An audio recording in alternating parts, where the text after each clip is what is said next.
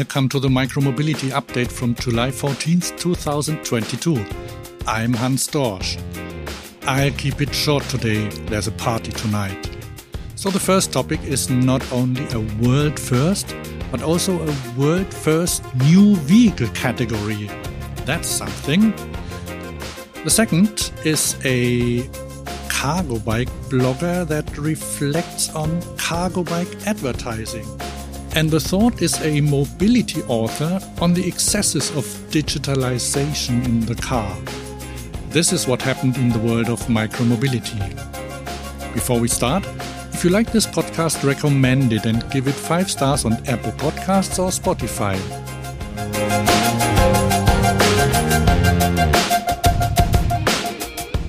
The analog bike is not dead. And alongside big, heavy SUV bikes, there are also small, lightweight e-bikes. And one manufacturer from Italy presented a new model and introduced a new category, and thereby created a world's first. The world's first E-Plus bike. The motor of this very elegantly designed bike is permanently installed in the rear wheel hub. However, the battery and control electronics can be removed. They are packed in a stylish power bank that can also be used without the wheel. The M version, for manual, weighs 14 kilos. What's interesting is that a bike like this immediately gets the attention of tech sites. Golem.de writes, and I'll translate that for you. First of all, there's the patented hub, on which the motor can be decoupled with a flick of the wrist, which would completely eliminate the usual resistance. The battery, called Smart Pack, weighs less than 4 kilograms and is located at the front of the frame. It has USB ports that are still useful when the battery is removed. It can be used to charge a laptop or phone. Since the Smart Pack also contains almost all of the bike's IoT and computing technology, it should be easy to replace with a better version in subsequent models without having to buy a new bike, according to the manufacturer. Not bad either. In case the electronics don't work, the bike still runs. An LTE module with theft tracking is in the frame. This means that it can also be tracked without the battery pack. The bike will cost 1,990 euros from autumn. What can I say? You can put this bike next to a Cowboy of Van Moof and wouldn't look like an outlier.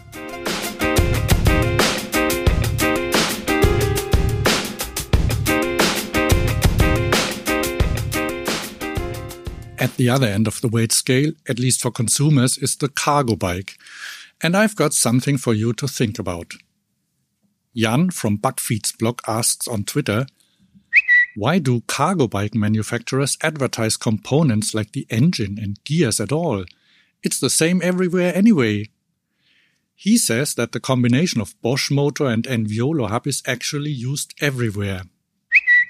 User Binimwald answers, unfortunately, I so much want to drive with user access to the software and the possibility to exchange hardware or components. Feel deprived of my rights with the e-bike. #right to repair. There are 3 important points in there.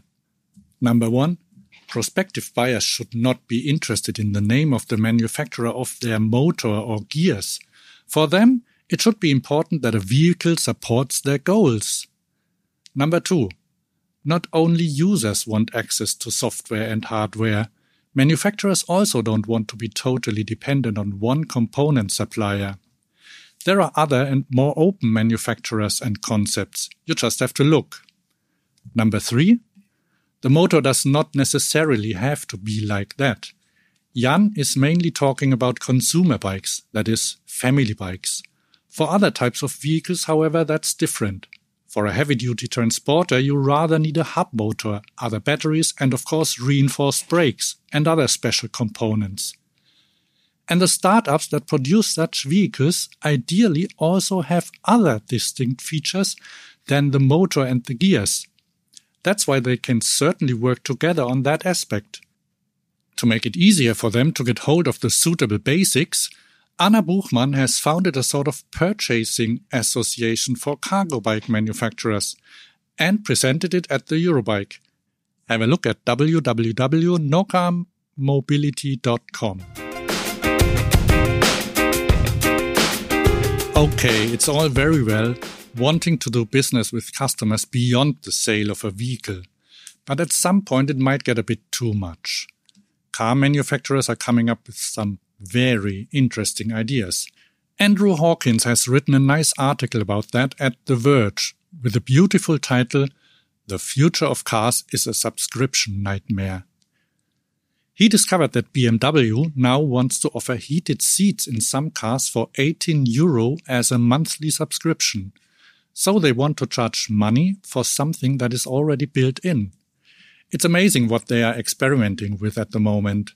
In the beginning, digital add-ons were offered as extra, but, quoting Andrew, "That's changed in recent years, thanks in some part to the popularity of Tesla and the advent of over-the-air software updates. Elon Musk's company pioneered microtransactions and currently sells access to a variety of features after purchase. It even used to ship cars with battery packs that had their range limited by software, and owners could pay a fee to unlock the full capacity.